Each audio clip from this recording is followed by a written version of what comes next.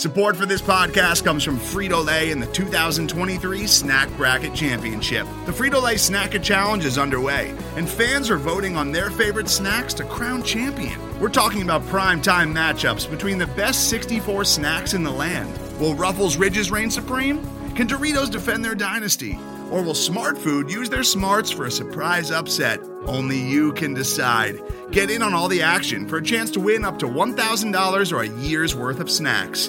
Let your snacks be heard. Just go to fritolaysnacket.sbnation.com to vote and enter for a chance to win. No purchase necessary. Sweepstakes ends April 3rd, 2023. Void where prohibited. Year's worth of snacks awarded in the form of 52 coupons, each good for one bag of chips. See official rules at fritolaysnacket.sbnation.com.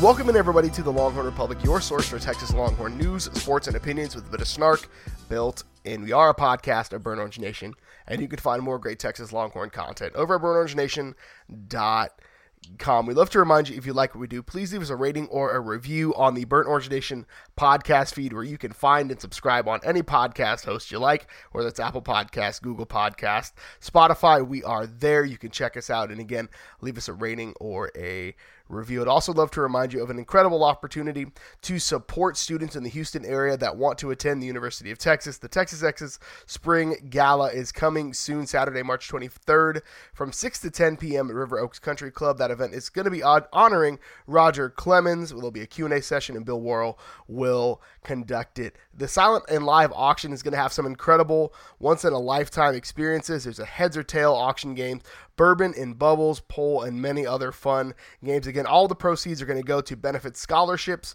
for Houston area students to attend the University of Texas. You can find more about that and purchase your tickets at texasexes.com. Well, my name is Gerald Goodrich. I'm your host this week, like I am every week, and I'm joined by one of the most ludicrous hosts in podcast history, Kyle Carpenter. Kyle, how are you? Man, I am more jacked than Jordan Whittington's biceps. I'm having a good one. I actually just confirmed after news came out that one Ludacris will be performing after Texas spring game. That not only will I be attending the game, but fiance has given the go ahead. I will also see Ludacris live, party like it's the late 2000s when everything was better.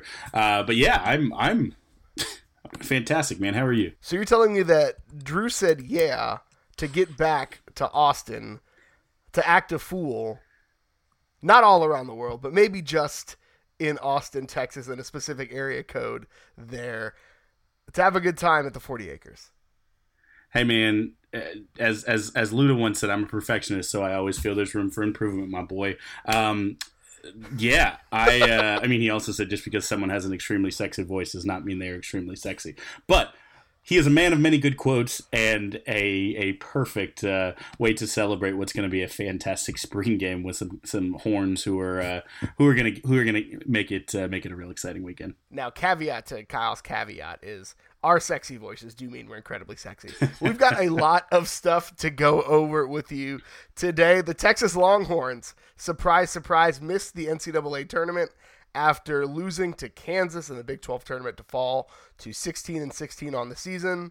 A less disappointing result. Texas baseball won their weekend series against Texas Tech. So we've got a little bit for you about that. Spring practice is in full swing. They're back in pads, so some updates there. And obviously, we'll catch you up on all the goings-on in the 40 Acres with the newly renamed Downing the 40. So let's jump in and talk about this basketball team, because let's just go ahead and get the bad news out of the way first. So like we said, Texas lost to Kansas in the Big 12 tournament. They coincidentally lost 5 of their last 6 games to end the season. Snoop Roach was out because of undisclosed violation of team rules. And to add insult to 5 other insults, Jackson Hayes goes down with a pretty gnarly-looking knee injury. No word as of yet what it is, except that he will not play in the opening round of the National Invitational Tournament, also known as the NIT, where Texas is going to open as a 2 seed.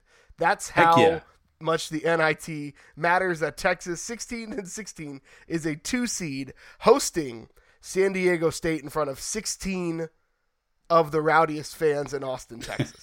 It is spring break, and they also have to go up against the UT Arkansas baseball game, which I think the over-under may be a good bet there on which one has more fans. I don't know how well San Diego State travels. No, this is going to be interesting. I'm always like kind of passively a fan of the Not in Tournament.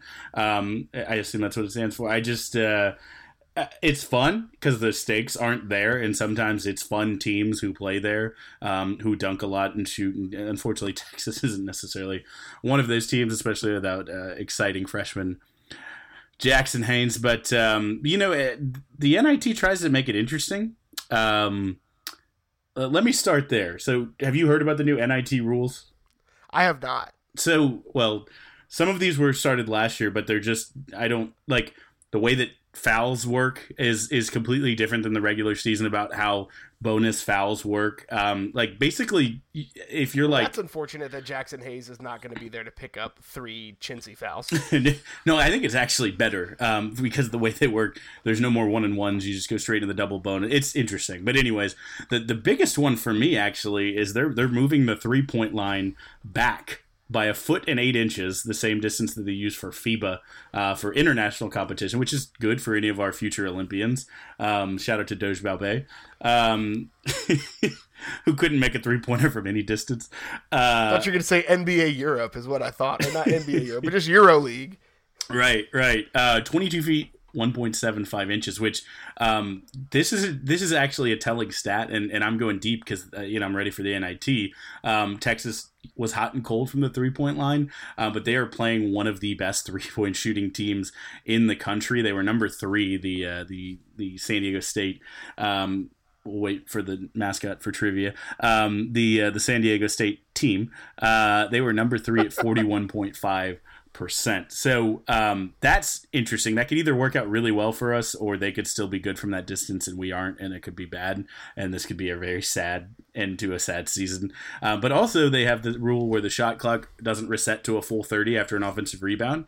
So if we do get an Osikowski rebound and try to kick out and run a set, like there's probably going to be one of those Texas football, delay of games after a touchdown that are so infuriating because people don't realize the new rules. So there's a lot of lunacy to watch, if for nothing else, to make sure you tune in for this one. This sounds like Bizarro World basketball. Like, yeah, what is happening? They're just changing the rules. Yes. In the postseason. They widened the free throw lane so it meets like FIBA standard. Like, I don't understand unless they're trying to really, bring in the Romanian markets, etc., to get that college. Forget the March Madness. This is Europe's postseason basketball. Now, maybe if they bring if next year, if there's a couple of Greek colleges, then I'm all for it. Like, give me the University of Greece and the University of, I don't know, any other random European country, and I'm great for it. Like, let's do that. Let's go international. Bucharest taking on Helsinki. The IIT, the International Invitational Tournament. Let's do that. I love it. I'm going to give you a little trivia because our mascot is actually entertaining. Do you know the San Diego State mascot? The Jackrabbits. That's right. I thought you might get that one. I just love it. It's a great nickname for both their football and basketball team. But the real trivia here, can you name either of their NFL Hall of Famers? And I say this with a bit of a caveat. One is still playing, but there's undoubtedly will be a first ballot Hall of Famer. Man. I got nothing, man. So the one currently playing is Adam Vinatieri. Okay. Which is interesting. And this one, maybe, depending how far you go back to the glory days, do you know the Dolphins center from their undefeated team as a stated Dolphins fan, not to put you on blast, as a guy who played center himself and is a fan of the Dolphins? Well, Kyle, my dad moved to America the year they went undefeated. So that's about all I know of that undefeated season, other than these old guys get together and pop champagne every year. That's fair. I've got very little knowledge of the center that played on that team. Arguably the greatest center of all time, Jim Langer, first ballot Hall of Famer, joining Marino, Paul Warfield, and Jason Taylor is the only Dolphins to ever get that honor. But yeah, I mean, truly like a legend of the game. Obama invited the team back to celebrate, I don't remember which anniversary, and he was the only player who didn't come because we won't get into politics. But, nonetheless, he was real good at blocking in addition to being a blockhead. But yeah, he was arguably the greatest center of all time. So the Jackrabbits can turn them out in multiple sports. But this is the part that's actually interesting to me. So do you know Mike Daum, like from upset picks in years previous? Yeah. Oh yeah. Yeah. What's his nickname? You were about to say it. The Dominator. Oh, fantastic. Fantastically named Mike Daum. So I realized like he played a lot and scored a lot for a lot of years. I did not until I was reading over his Wikipedia page and then subsequent Wikipedia pages realize that he is 9th all time in NCAA points. Yeah, he's top 10, and he's only 24 points away from the 7th spot. So he can have a bad game against the Horns and end up the 7th all-time scorer in college basketball history. I'm going to be honest with you. I forgot he was still playing. Like, he's one of those guys that feels like they've been playing since 1994. Oh, and he may have, because I don't know that anyone watched the Jackrabbits before a couple years ago when they started getting really good, like I think 4 or 5 years ago. So he could have been on the team in the 90s. But they've been like the trendy, it gets a lot of people in those brackets the first week because 5 over or 12 over 5 is like the upset pick. Just a little help for all of you filling out your brackets. But they were disappointing, and they lost to Maryland in 2016, 74-79, and then almost had Ohio State early in that game, 73-81 last year. So they're actually like a respectable program in recent vintage. So like we joke, but I mean, they have a guy who passed Danny Manning, Big O, Elvin Hayes, JJ Redick, Larry Bird, Psycho T, and your boy Hersey Hawkins all in the same season for points. So I mean, like, you don't want to mess with this team. There's also a caveat there that the Larry Birds and the Elvin Hayes, Big O, would probably not have played multiple years in today's NCAA. Just going to put that out there as well. That's fair. But, no, I mean, this is a winnable game for Texas. And Snoop Roach will be back. Jackson Hayes, obviously a big miss. It may guarantee he gets another year in Burnt Orange. We'll see.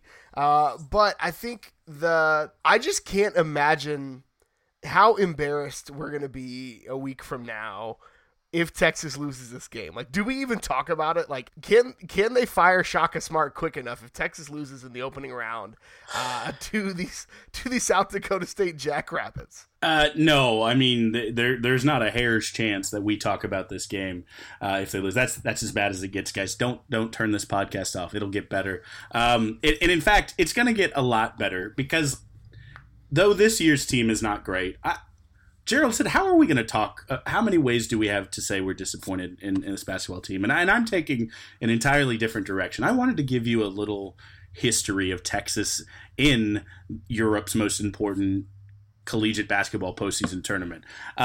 So, the play-in games now have expanded the field to 68 that make the big dance. So ultimately, this is the quest to be the 69th best team in the country. Nice. This is their first appearance since 1986. But a couple years before that, Texas won the dang thing in 1978, Texas' only major national basketball championship. And before you laugh, it was actually kind of a bigger deal back then. The March Madness, the big dance, was only 32 teams. So, you could basically take anyone who's a 5 seed or lower and drop them out, especially because you couldn't have more than 2 teams from a conference back then. So Texas was actually really good in 78. Like, there's people, if you get deep enough on message boards, who will make the argument that had they made the actual tournament, that they may have had a pretty good chance to win that tournament as well. They were 22-5 in regular season, 70-2 in the old Southwest Conference. That was their first year in the Drum, in fact, and they went undefeated at home, which is awesome. As we prepare Texas's 40-year-old basketball arena. That's right. We're talking glory days here.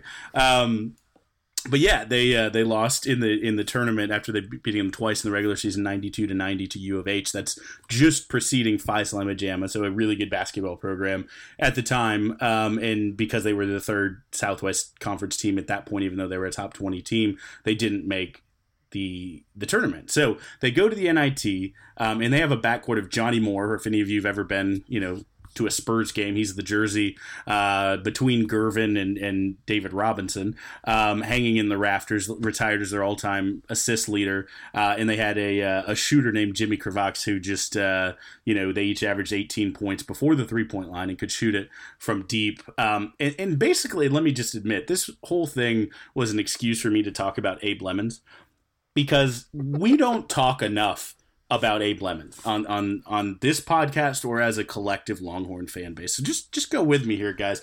So 78, that the coach Lemons, one famous story of him was when he was in the hotel during the NIT tournament and went downstairs to have breakfast and looked at the menu and saw $5 eggs. Which is a steal nowadays, by the way. Seriously, I mean, we are millennials. I think technically we will gladly spend $17 on avocado toast. But back then, different era. And he asked the waiter, and the waiter said, "Is there a problem?" It was a pretty nice hotel. And he said, "No, just $5 an egg. I want to meet this chicken." Just a good sense of humor, but. Apparently his program was not great. Like, he graduated like 3 players in 15 years, had some issues. And so young DeLoss Dodds, the newly hired athletic director, made it one of his first big plays to fire the wildly popular with the fans, Abe Lemons. And even though he had like a winning record, had done some good things. And like I said, was very popular.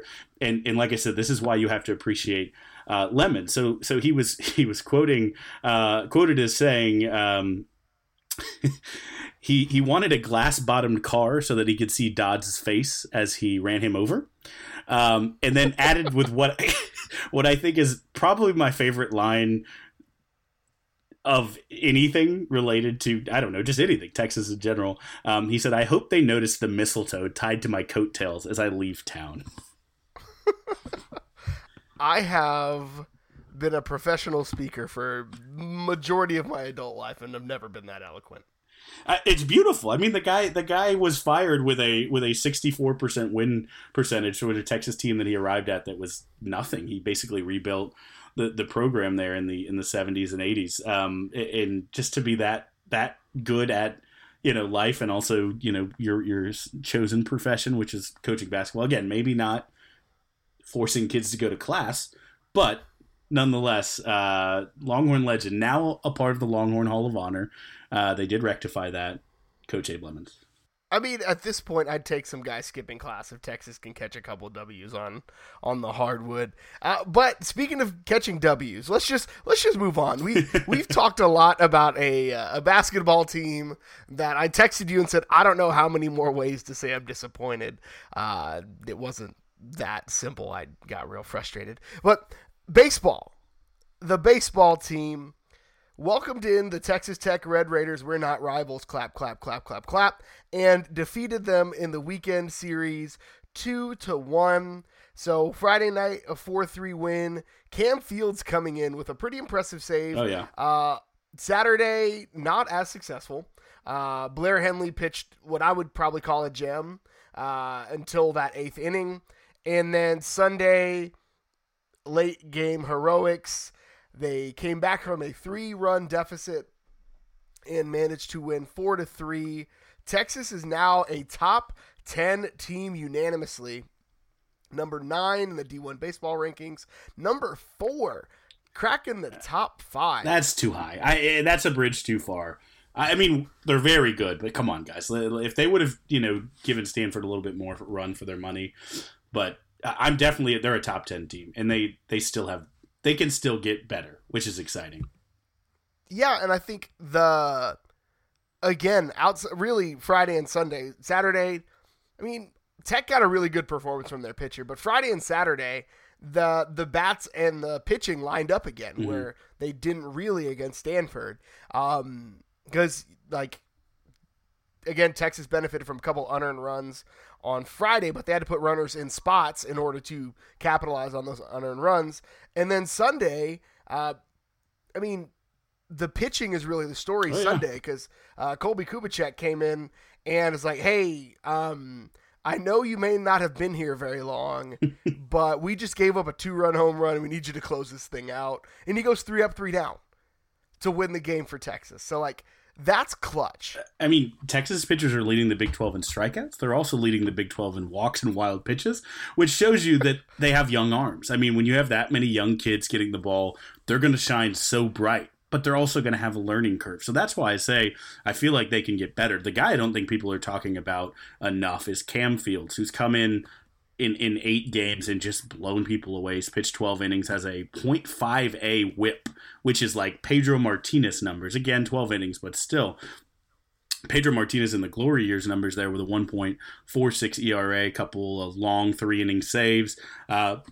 One win on the season has just been fantastic. Cole Quintanilla has also been fantastic this year in relief. I mean, they have top of the rotation guys. They have back of the rotation guys. They have long relievers. They have situational relief. I mean, the bullpen makes this team exciting. You know who else led the league, Kyle, in wild pitches and strikeouts? American hero Ricky Vaughn. Wild thing. Now, I just want to make a Major League reference. Side note, Major League best baseball movie, don't at me. The pitching, we had questions. Have those questions been answered? Like, that was the preseason talk. Like, the pitchers are young but talented. Have they answered those questions? Are those questions still there? You know, I'm not willing to sit here and say that, everything is fine. But, I mean, did anyone think Ty Madden was gonna be this good? Did anyone think that Cam Fields would take the step that he did, or Cole Quintanilla would touch 98 miles an hour and just absolutely decimate people? I mean, the guy's averaging like 2 strikeouts an inning.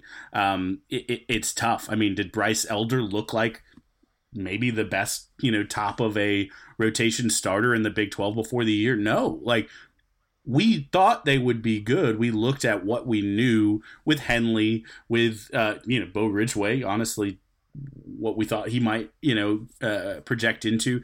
It's the guys who we didn't know what to expect from who are the ones who are knocking our socks off. And so, like I said, that's got me excited. Yeah, and I mean, a guy that we knew would be good, but we didn't know he'd be this good. Another guy is Mason Hibbler, sure, who was named the Big 12 Player of the Week. I mean, shortstop was a question heading into the year. Yep. And Hibbler's come in and performed admirably. I think that's getting lost in the talk of the young pitchers, is that Texas, heading into the season, was kind of in flux after a freak scooter accident cost them a major piece of their infield. And Hibbler's come in and, again, is being recognized on a conference level for his performance, but the talk isn't necessarily as much Hibbler as I think it should be. Well, I mean, I think Bryce Reagan has been an asset to this team, and he's done well, but he has been a liability at that shortstop position for the level if you're going to be a top 10 team. I think sliding Hibbler over there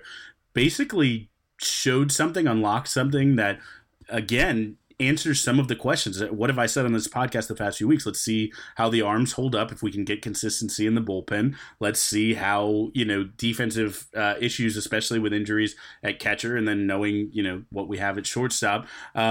This is a pretty shrewd move by Pierce. And again, we only have one series, but when you hit over 500 with 5 RBIs and 4 runs scored, and go errorless against, some tight margins against probably the second best team in the Big 12 and your biggest competition for the conference championship. That's fantastic. Like, what a time to step up and be one of the kind of strong leaders on this team. So I mean, it's pretty exciting. And as Texas heads into the last part, the downhill part, it's not easy from here, but the downhill part of one of the most monstrous schedules in any sport I've ever seen. 15 out of 17 games against ranked opponents. That's nuts. They're playing Arkansas for a midweek series, who again is number 11 now that they knocked Tech out of that spot, 17-2. It's tough and it doesn't get easier, but I'm feeling I mean, the train, if you're jumping on this bandwagon, it's leaving the station, y'all. You got to get on here quick because it's about to be, seats are about to fill up. We'll find out what this team is really made of this weekend. I think Arkansas coming to town is a good test, but Texas is incredible at home. Yeah. They are 11-3 at home. They're 4-4 on the road. Yeah. So I think they play really well in Austin, which you have to protect your house if you're going to compete for a conference, but they're going to have to win a couple of road series to do so. Yeah. So they continue their run of the gauntlet Tuesday, the day that you're listening to this, 6:30 against Arkansas. Again, tickets are $7. So if you are in Austin, again, I say this to you, get to one of the two games happening tomorrow, either the NIT game or the baseball game against Arkansas. Maybe double dip. I think that NIT tip is kind of late. So hit up the Arkansas game for the first 6-7 innings and then head over to the Drum. It's not a far walk. You can do both for a 20 spot. I think it's $12 and $7 are the cheapest tickets. So for a 20 spot, you can catch both games. Why not? You can get cash out of the ATM, the smallest amount of cash you can get out of most ATMs, and walk away with change. And that fan-friendly pricing, I bet you can get a water and still not break $25. So Arkansas tomorrow night, 6:30. If you're not in Austin, catch it on Longhorn Network. And then they head to funky Fort Worth to take on TCU in a 3-game weekend series. And those will be on Fox Sports Southwest Plus, whatever the heck that is. Yeah, and just because this is personally on brand for me, I don't want to look over the midweek game last week because Texas did my favorite thing in baseball / softball sports that have bats. They run rule Texas Southern, who I went to the Texas Southern game that was here at the minor league stadium in Sugar Land last year in Houston, and it was actually a closer game than I expected, but they beat them 17-3 and I think 6 innings. So good stuff. Texas rolling. Today's episode is brought to you by Cars.com. With over 2 million vehicles and 50,000 more added every day, Cars.com will match you with the perfect car for you, your budget, your life, your style. And if you're ready to say goodbye to your current car, Cars.com will get you an instant offer to cash it in. Just start by entering your license plate and get matched with a local dealer who will write you the check. So whether you're looking to buy or sell, just go to Cars.com. It's magical. So it wouldn't be a Longhorn Republic podcast without us talking about football that doesn't actually matter, but matters to us deep down in our hearts. So spring practice, the guys are in pads. They're down to 12 practices now. Some updates. So DeGabriel Floyd, a guy who we thought would compete for that middle linebacker spot as a freshman, has been a non-contact jersey throughout practice, dealing with some injury issues there. On the positive injury news, Keandre Coburn, who had been missing some time or expected to miss some time with undisclosed kidney issues, is practicing in pads. He did not do kind of team contract drills, just individual drills, but the fact that he's back on the field is most impressive. But what I want to talk about is some defensive positions. And Kyle, we can digest this a little bit. So the defensive ends that are working at number 1, Roach and Graham. Yep. Taquan Graham and Roach. And then McCullough is starting at Rover. Tom Herman said he looks pretty natural at Rover, which is honestly something I didn't expect to hear out of Tom Herman, but I think Jeff the Shark is doing the most with the injuries that are at that outside position. And then you've got B.J. Foster starting at nickel. These are the ones. So B.J. Foster at nickel, Kobe Boyce and Anthony Cook starting with the ones, with Dele Adeoye starting at middle linebacker. So a youth movement on defense. Other than Roach, those are some young bucks. Yeah, and I want to talk about the Young Bucks, but one thing we haven't talked about in the offseason is just how big Roach had the potential. He explored his options to go pro. I'm glad he's coming back. I could see him having the Chuck Omenahu, I came back from my senior year and it was validated, just having a monster year. I don't know why, kind of secretly, I think he is going to be the key that unlocks this defense next year because there's so much youth around all over. Having a guy who's literally the heart of that defense, everyone loves him. There's a reason, the Tracy is a thing. He's just like, he has the talent to put up a monster year, and a guy that Orlando, exactly like he likes, can play in 5 different positions throughout the course of a season or a game. And so I think, yes, absolutely young Bucks, but I just wanted to, because we haven't talked about him so much so far. We got time. And yeah, we have time. And I think Malcolm Roach is one of those guys who both is a vocal, emotional leader and a emotional cornerstone. Like, he seems like the guy that can set the temperature. There's an interview with him after the Sugar Bowl about, just playing in New Orleans, and he had some really poignant things to say. He's from Baton Rouge. He, lived through Katrina and all that. So it's just, he seems like a guy that can be a leader on that defense, where Caden Stearns is not going to be your vocal leader. Brandon Jones may have a little bit of vocal leadership to him, but he doesn't seem like that guy. So I think Roach and really having 2 upperclassmen as your bookends on that front is good, especially as you're trying to explore what's going on at the linebacker spot. Yeah, I mean, like you said, that linebacker spot, youth is not a bad thing. Reed Gerald's fantastic article actually came out last week on Burn Orange Nation about the upside in the linebacker room. It was wildly informative. But the interesting thing is these are young guys who we're talking about, but when you look at like a Dele, he looks like, a 29-year-old professional power lifter. Like, he's yoked. You look at some of these kids, we talked about Whittington and McCoy just looking like monsters, but you look at some of these kids, and I call them kids, who are some of the linebackers, even some of the D-backs, like, they look like monsters. And Yancey's still got things to say to them. Like, that's the scary part, man. Like, I feel like this could be something. Like, these kids who are already just such incredible athletes, and that's not new, guys. We know Texas football, but they just look different, like a different breed. And then you take one of the best strength and conditioning coaches in the country and allow him to, Michelangelo and sculpt art out of these guys. Like, this could be real bad for Big 12 offenses. The defense is going to be young. Yes. But if this defense can live up to the talent, yes, they're going to be scary. Like, with a capital scream mask, like, they're going to be scary. Because you've got, and they're going to be scary for a long freaking time. Yeah. Because, I mean, you've got Shark, who's a junior, you've got Graham, who's a junior, and you've got Roach, who's a senior. The rest of them, well, Brandon Jones on the back end, true sophomores and redshirt freshmen. Yeah. Yeah. Like, this, and again, I'm going to come back to this too often. This is a team that lost to Kansas 2 seasons ago in American football, not basketball, football.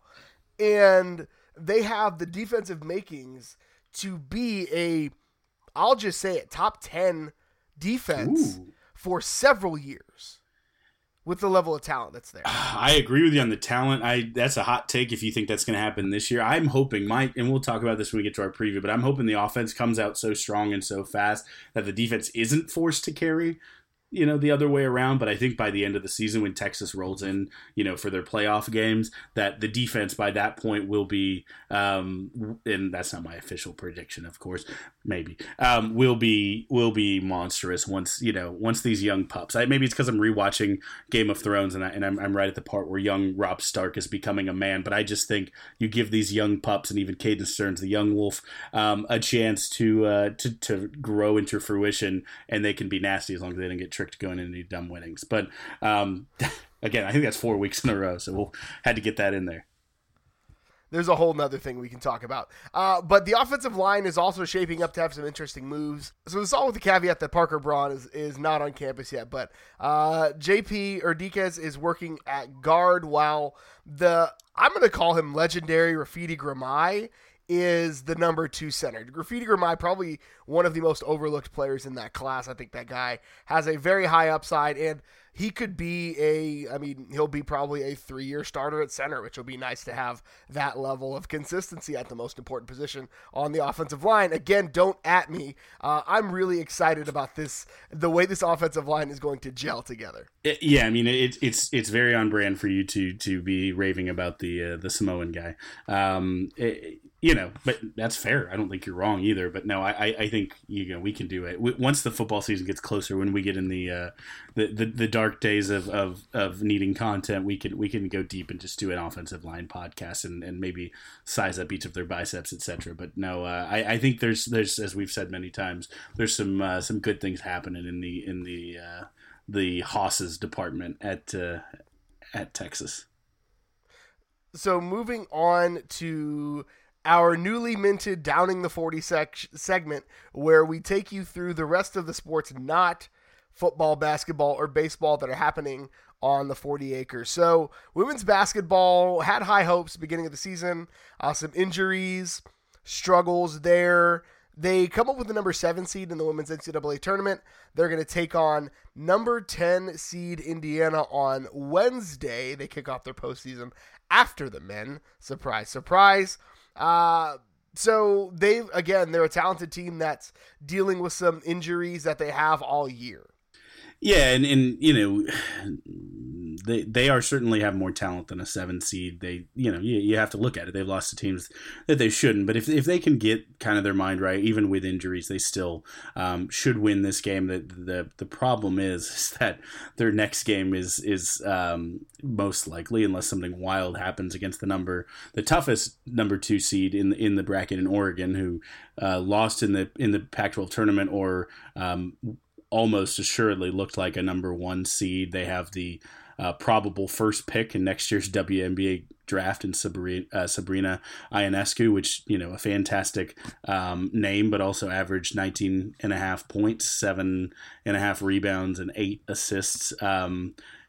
Just a beast leading that team. So it's not an easy run if they somehow get past them. Waiting for them, probably the women's South Dakota State Jackrabbits, who are a 6 seed, but have won 16 straight and look like they could be a lot higher, and people thought they might be a lot higher ranked. It's a tough road. It's unlikely, but it's March Madness happens. Well, the good news is that with a win over Indiana, they'll have more wins this year than Shaka has in the tournament in his entire career at Texas. So the number 1 women's golf team, they won. They did what they do. The Donis Thompson Invitational at Hawaii. They were able to beat the Texas A&M She Aggies, which is always fun to say. Yeah, I don't think the Aggies women are particularly good, but they were at this tournament. We beat them, so I wanted to just remind I know we get a lot of our listeners out of College Station just because they think about us all the time, so just wanted to remind you that you lost yet again. Rent-free. Number 8 men's golf finished second at the Lambkin Classic in San Diego. Again, golf doing really, really well this year, both the men and the women. Yeah, Cole Hammer continues to look like, a Jordan Spieth in the making. Freshman finished tied for first in this one. We already talked about him playing in the Arnold Palmer Cup in a couple months. Just, continues to have a fantastic season. He's been first in at least half the tournaments he's played this year. He's real good at this golf thing. Number 2 women swimming and diving on Wednesday, so the day after you're probably listening to this, and Saturday, March 23rd, they will be back in action for the Nationals. They'll be going for probably a record national championship number, because at Texas, we do the water. Yeah, and it's home. This is, it's not every year here. It rotates, I think, however many years between the major swimming centers. I don't remember when the last one was here, 7 or 8 years ago, but it's basically a home tournament. So it's things are lining up well for them. They have 10 swimmers in 20 events, 10 for diving across the 1 meter, 3 meter, and platform dives. So I mean, it's Stanford is going to be their biggest test, as they've been all year, and they're back-to-back reigning national champions. But they got to come to Texas and swim in our water. So I feel all right. Head out to the natatorium. It's probably free, so you can go and hang out there. Number 4, men's swimming and diving qualified 20. Count them, 20 swimmers for the Nationals, the most of any school. They actually exceeded the maximum. So 2 of their athletes, unfortunately, will not get to compete, but still congrats for them. That would be the worst feeling in the world, to be a Nationals qualifier and be like, oh, you guys are too good. Sit 2. Yeah, I just imagine, that's a good problem to have for Coach Eddie Reese, but I guess you pick maybe the young guys. You're like, you'll be back next year. I don't know. I don't know how you make that decision, but that's tough. But they also did qualify 9 divers over, again, those same 3 events. So, I mean, they are stacked yet again, just like the women. And they come in at number 4, so maybe a little chip on their shoulder, the reigning national champions 4 times over. So, they'll have something to prove in the I love it, natatorium, the Jamail natatorium. Lee and Joe Jamail natatorium. So in Kyle's weekly check-in on the softball team, number 11 shut out Tennessee in Knoxville 2-0. Take that, fake UT. It was an incredible, and I will just go ahead and call it, dominant performance in spite of the score. Yeah, I mean, it's when Shaylin O'Leary is pitching for the Longhorns, and this is the number 11 ranked Longhorns, but they're moving up the charts. But when she's pitching, she opened 9-0 as a freshman, best start for any Longhorn freshman ever, and UT's had some fantastic and dominant pitchers. Just don't even try. Like, you might as well just forfeit. Like, she can't. I won't say can't, but it doesn't look like you're going to beat her very often. Another shutout for her. Her ERA is like 0.38 or something really, really ridiculous. Also, RPIs came out, and because their strength of schedule is so tough, the 18th toughest in the nation, they came in at number 5 in the initial RPI. So they are pretty much a top 10 program, no matter how you slice it, in the White Mike era. It's going to be fun, and if the softball team wins a national championship before anybody else, we'll just change formats. We will be a softball-only podcast. I will find people to come on and be experts for us. We'll just switch formats. Texas rowing named preseason number 4 heading into rowing season. Number 8 women's tennis had a tough weekend, falling to number 20 Pepperdine. And number 4 men's tennis, in spite of head coach Michael Center being dismissed from the team after being involved with a college athletics bribery scandal, avenged their only loss of the season, dominating number 1 OSU 4-1. Yeah, avenging their only loss of the season. This could launch the men's tennis team right back up to that number 1 spot, or very close to it. The assistant coach is taking over, and I hope that they don't lose any momentum. I think we decided we weren't going to make any center court jokes or jokes about how, like Joe Flacco, we are considered elite. So I'll just skip all of that, and we'll close it there. People are just mad that nobody wants to pay to get into OU. But that brings us to the part of the show where we honor the best tradition in all of college athletics, Big Bertha, and we bang the drum, brought to you by Joe Ruiz. So Kyle, what are you banging the drum on this week? All right, so because I went a little long on the NIT, and because, I basically just banged the drum for an old lemon party with Aim Lemons, given the hilarious jokes, would, gladly have a beer with that guy. But, I'm going to keep this one relatively short. But I do want to give a shout out to the Longhorns in the NFL going and securing that bag. There was a few who got paid real well. I'm hoping Chris Del Conte kept note of that in case he needs to kick off some of those stadium expansion fundraising phone calls. Who's got a couple extra million laying around. And one in particular, the one I'm most excited about, is Earl Thomas. And there's a few reasons. Obviously, I'm nominally at least a Ravens fan. I don't watch a ton of the NFL, if I'm going to be completely honest, but if I do, I'm cheering for the Ravens. And they've had some Longhorns. In fact, in that backfield, he will be sharing with Deshaun Elliott, who, the Joker, and I don't know what Earl's nickname is, but Earl, which is all you need.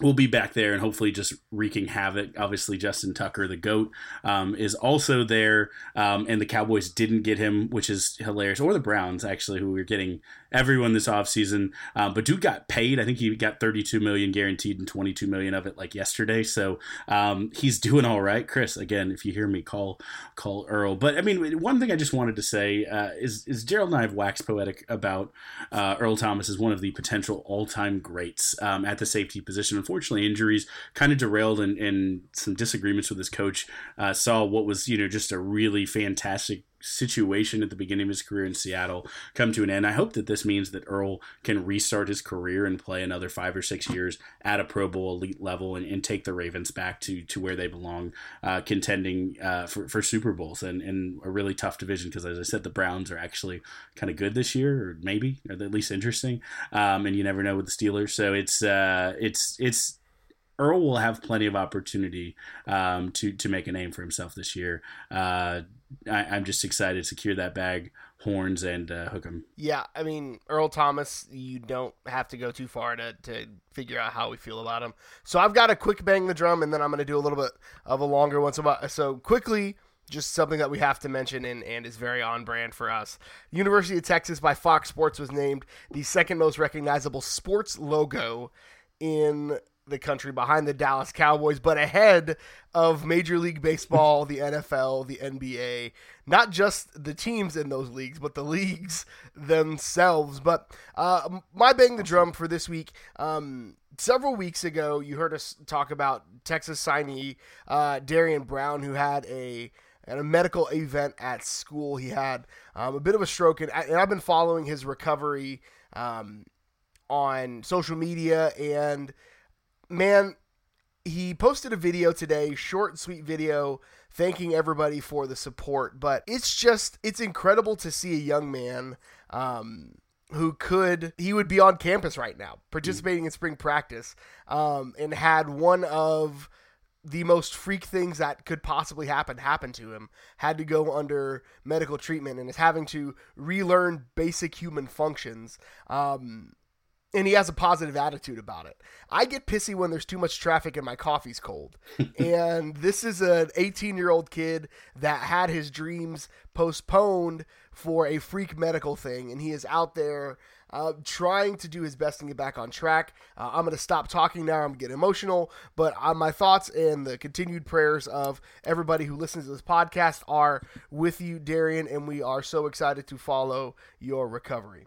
Yeah, man, nothing I can add to that. Just a great kid, and it's weird, kind of the freak accidents and the parallels between what we had in our basketball program 2 years ago, I guess now, or into last year, and now with the football. These things shouldn't happen to these young kids like that. It's heartbreaking, but to see that positive attitude, like you said, it makes you strive to be a better person. So I mean, everyone continue to support him. Give him the hook 'em and the prayers, and no matter whatever happens from this day on with the rest of that guy's life, he's forever a Longhorn, and I just keep fighting the good fight, man. Absolutely. But that's all we've got for you this week. Kyle, where can the good folks find you on the internet? You can find me tweeting at Krutz at Kyle Carpenter on the Twitter machine. Just kidding. # don't tweet at Krutz. At Kyle Carpenter. You can follow me on Twitter. I am at GH Goodrich. You can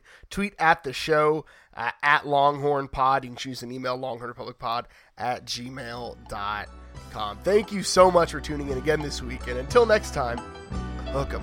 Hook 'em.